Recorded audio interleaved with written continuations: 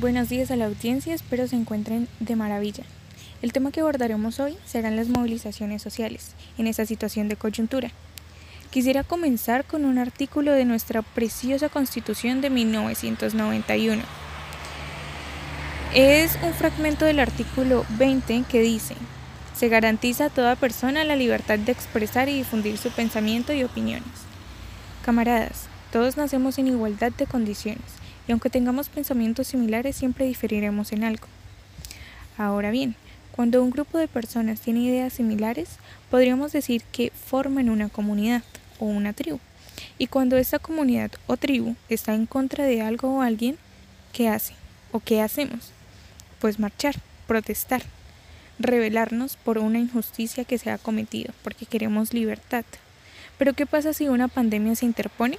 Bueno, es de este planteamiento del que partiremos.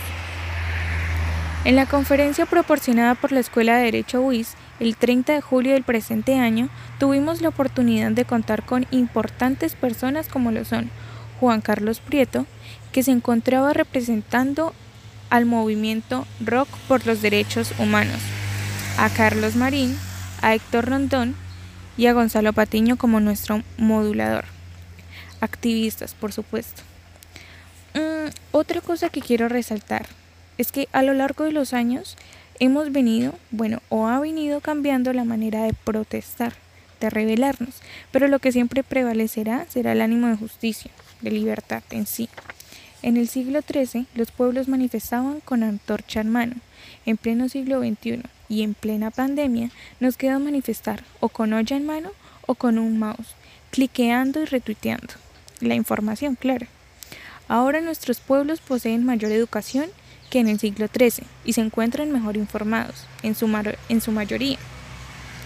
Tal vez sea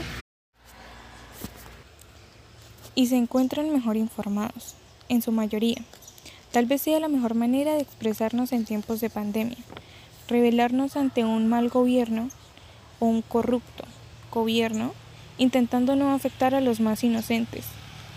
Y justo es por ellos por quienes más luchamos, aquellos que muchas veces han tenido que evitar o saltarse un desayuno para poder almorzar, o bañarse una vez a la semana porque no alcanza el agua potable en la casa, o cocinar poco. Como Juan Carlos Prieto, el representante de los derechos humanos, apoya: es necesario que los derechos fundamentales sean ejercidos y que un género musical también puede contribuir a estos cambios. Muchas veces tachamos a un rockero mechas largas de vagabundo, y son prejuicios.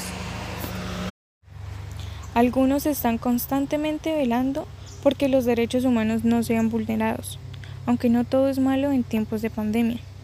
Gracias a esta coyuntura hemos podido enterarnos, informarnos mejor y apoyar nuevos proyectos desde la comodidad de nuestra casa, gracias a las redes sociales.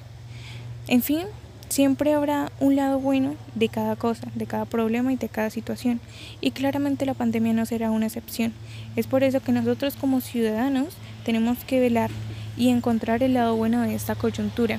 También tenemos que velar porque ningún derecho humano sea vulnerado en estos tiempos de pandemia. La pandemia no puede ser una excusa para que los derechos sean vulnerados, y nosotros tenemos también que ayudarnos entre nosotros mismos, porque en eso consiste la empatía. Muchas gracias por su tiempo y espero que tengan un muy lindo día. Hasta luego.